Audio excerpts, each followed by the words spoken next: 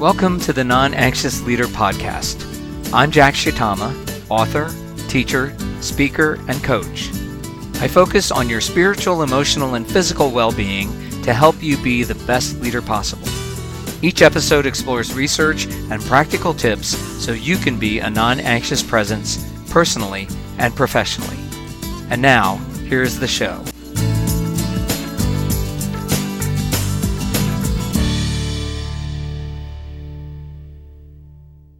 Welcome to episode 63 of the Non-Anxious Leader Podcast. I'm Jack Shitama, and I am recording this on Sunday, March 22nd, 2020. And if you are like most people I know, your world has been changed by the COVID-19 or coronavirus pandemic. And I thought about actually shifting gears and not continuing with reading of the chapters of my upcoming book. If you met my family, you'd understand. But then I thought, well, we should keep going. This particular chapter is on self-regulation and how reactivity makes anxiety worse in a system and how we can actually regulate our own anxiety in a way that makes us less reactive and helps the system remain calm. And so I think this actually is appropriate for what we are trying to do in a situation that none of us have really experienced before. Maybe if you were alive in the 1918 Spanish flu pandemic, yeah, you might have some idea, but for most of us, this is entirely new territory. And I am hoping that this material will help you to be a non-anxious leader. Also, this Wednesday, March 25th, I am doing a community conversation at 1 p.m. Eastern Daylight Time on the Non-Anxious Leader Network. It's just a way for us to connect and share what is going on as we try to be a focused and calm leader in the midst of fear and chaos in the world. So if you're listening to this in time, you can go to the Non-Anxious Leader Network. That is network.thenonanxiousleader.com, and you can find out about how to join this live online event Wednesday, March 25th at 1 p.m. So without further ado, here is chapter 8 of If You Met My Family, You'd Understand. This chapter is self-regulation. Chapter 8, self-regulation. Reactive people are often affected by their physical environment. They find external sources to blame for their behavior. Stephen Covey. Self-regulation is keeping your anxiety in check so it doesn't make a bad situation worse. That's easier said than done. It takes intentionality and self-awareness. It's important to remember that being self-differentiated doesn't mean you won't feel anxious inside. You will. But you can still be a non-anxious presence if you can self-regulate.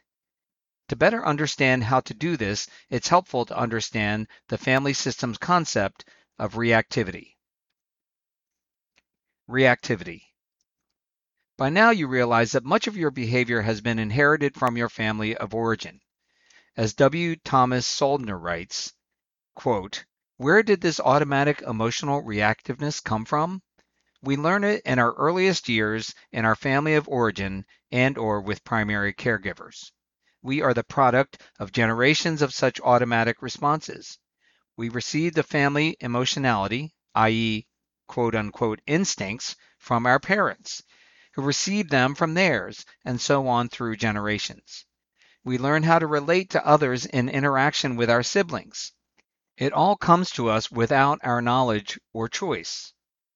Without, that is, until we reach a time of recognition and discernment and ask ourselves, who am I?" End quote. Reactivity is defined as, quote, "the tendency of the organism to respond to perceived threat or the anxiety of others.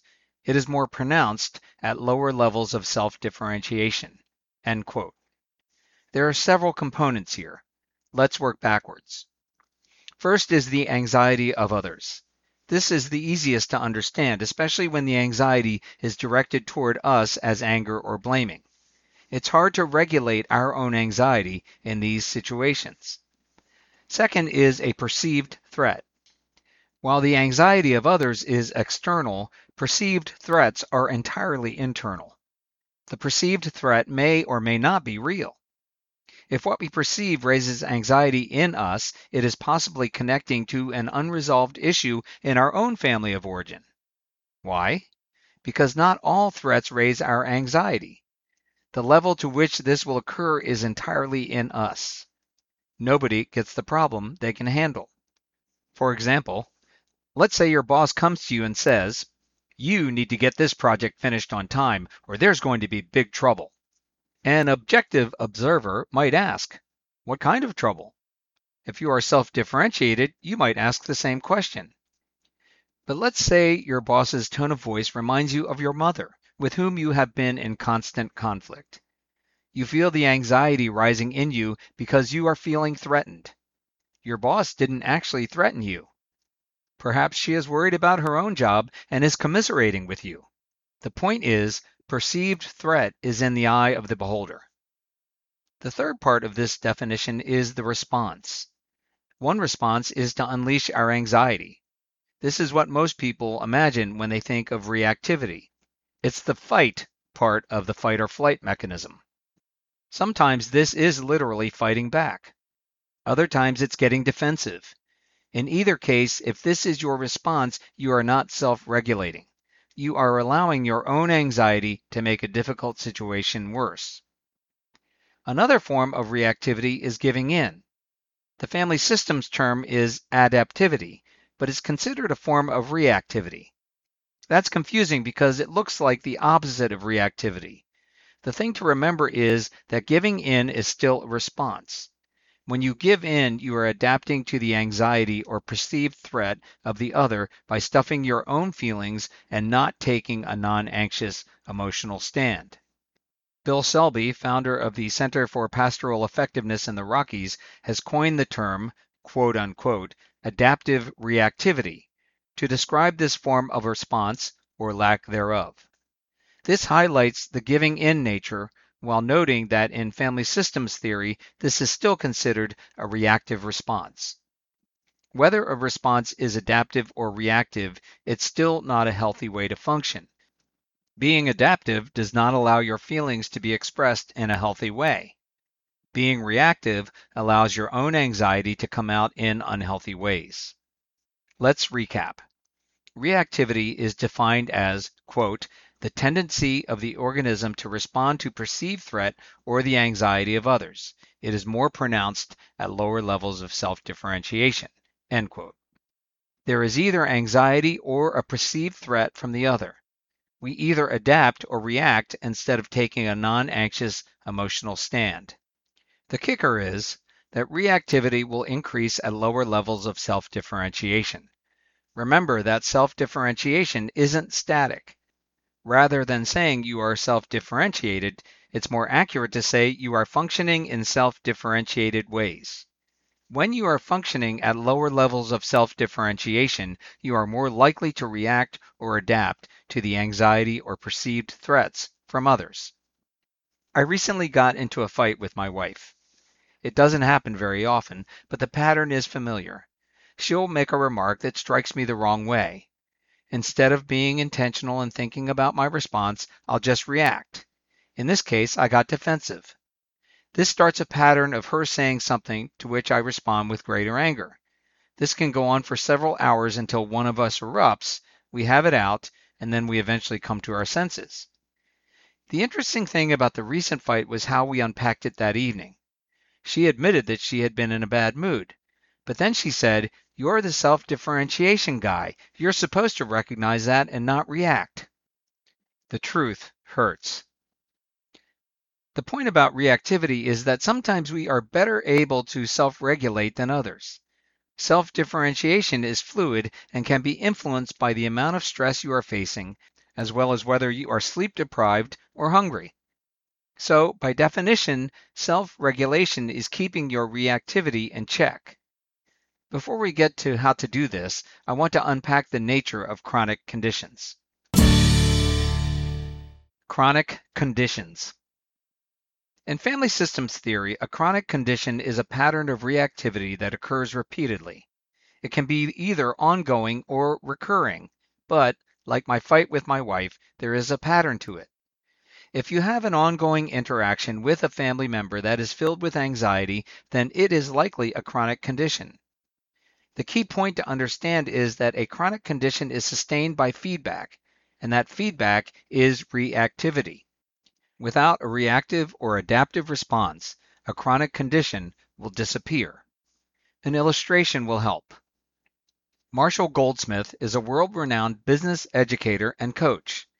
In his book Triggers, Goldsmith shares a story about Amy, a 51-year-old senior executive at a media company.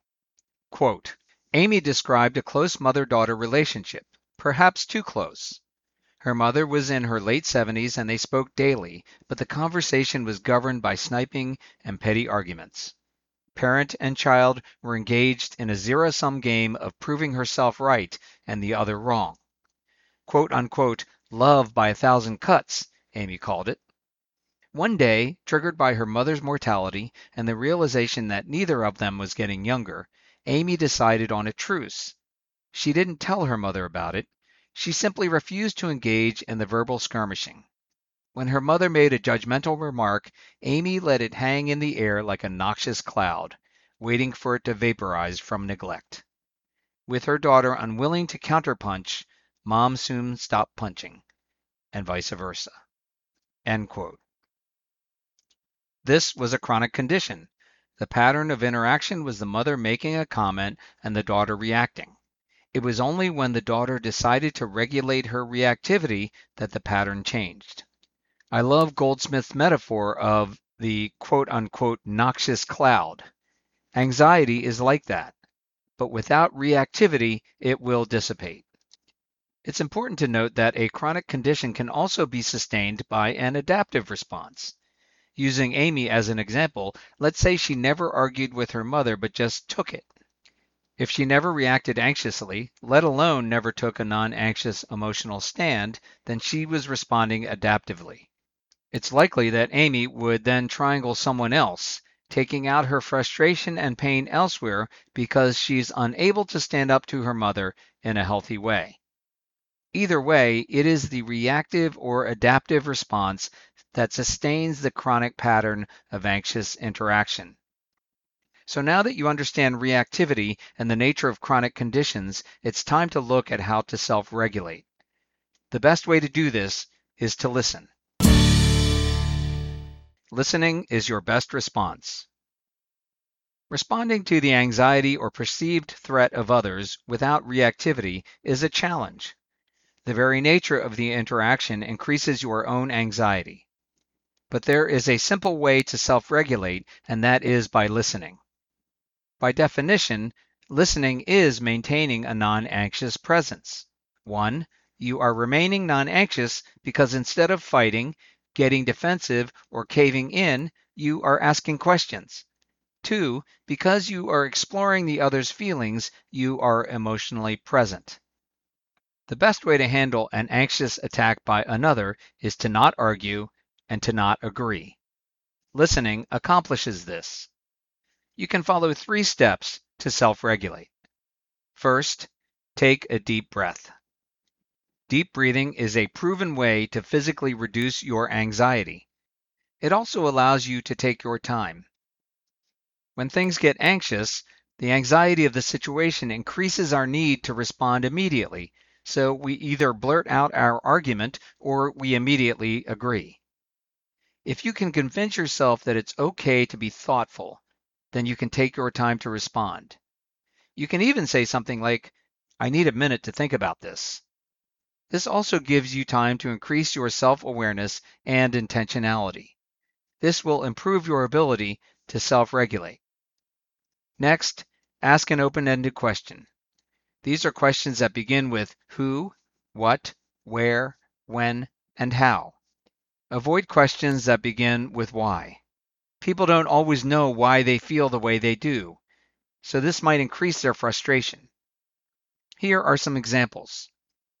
What makes you feel that way? When does this happen? How does that make you feel? The list of questions you could ask is endless. Continue to ask open-ended questions. Over the course of the conversation, the anxiety will start to dissipate. I would suggest practicing asking open-ended questions in non-anxiety producing situations. Do this during meetings at work or church. Do this in routine conversations with family members. The more you practice, the easier it will be to do this when you are feeling most anxious. Finally, at appropriate times, reflect back what you sense the other is feeling. You're feeling angry. I sense you are frustrated. You feel hurt. Even if you misjudge them, they will usually appreciate that you are trying to understand them. Regardless, continue with open-ended questions and reflecting their feelings for as long as you can. I found that in most cases, the anxiety will dissipate pretty quickly. Without reactivity, the noxious cloud dissipates. It's not uncommon for this to be the end of it. The other will say, "I just needed to vent," will thank me, and we'll move on. In cases where the other is demanding a response, your best option is to buy some time. Say, "I'd like to think and pray about this. Let me do that, and then I'll get back to you." You will have to get back to them, but this will give you more time to process the interaction, as well as increase your self-awareness and intentionality. It will also give you time to practice taking a non-anxious emotional stand when you do respond. Even more helpful than self-regulating is the ability to use paradox and playfulness to avoid being triangled, to diffuse anxiety, and to give back responsibility for oneself. We'll cover that next. Questions for reflection. Are you more likely to respond to an anxious situation with reactivity or adaptivity? Where does that come from? What chronic conditions exist in your family of origin? How can you self-regulate to avoid providing the feedback that sustains these conditions? That's chapter 8 of If You Met My Family, You'd Understand. And as I mentioned at the very end, the next chapter is on paradox and playfulness. And while listening is a great way to self-regulate, it is paradox and playfulness that really move the needle towards positive change.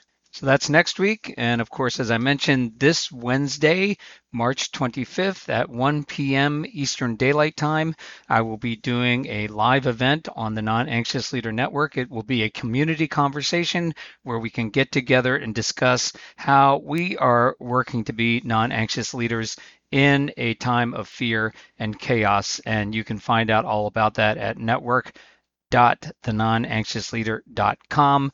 You can also go to the website, thenonanxiousleader.com, and subscribe to my blog and my 2 for Tuesday email, which goes out every week and makes recommendations on what I have found helpful as a leader. And when you do that, you get my email, and I'd love to hear directly from people in terms of how they are trying to be a non-anxious presence, both in their personal life and their professional life.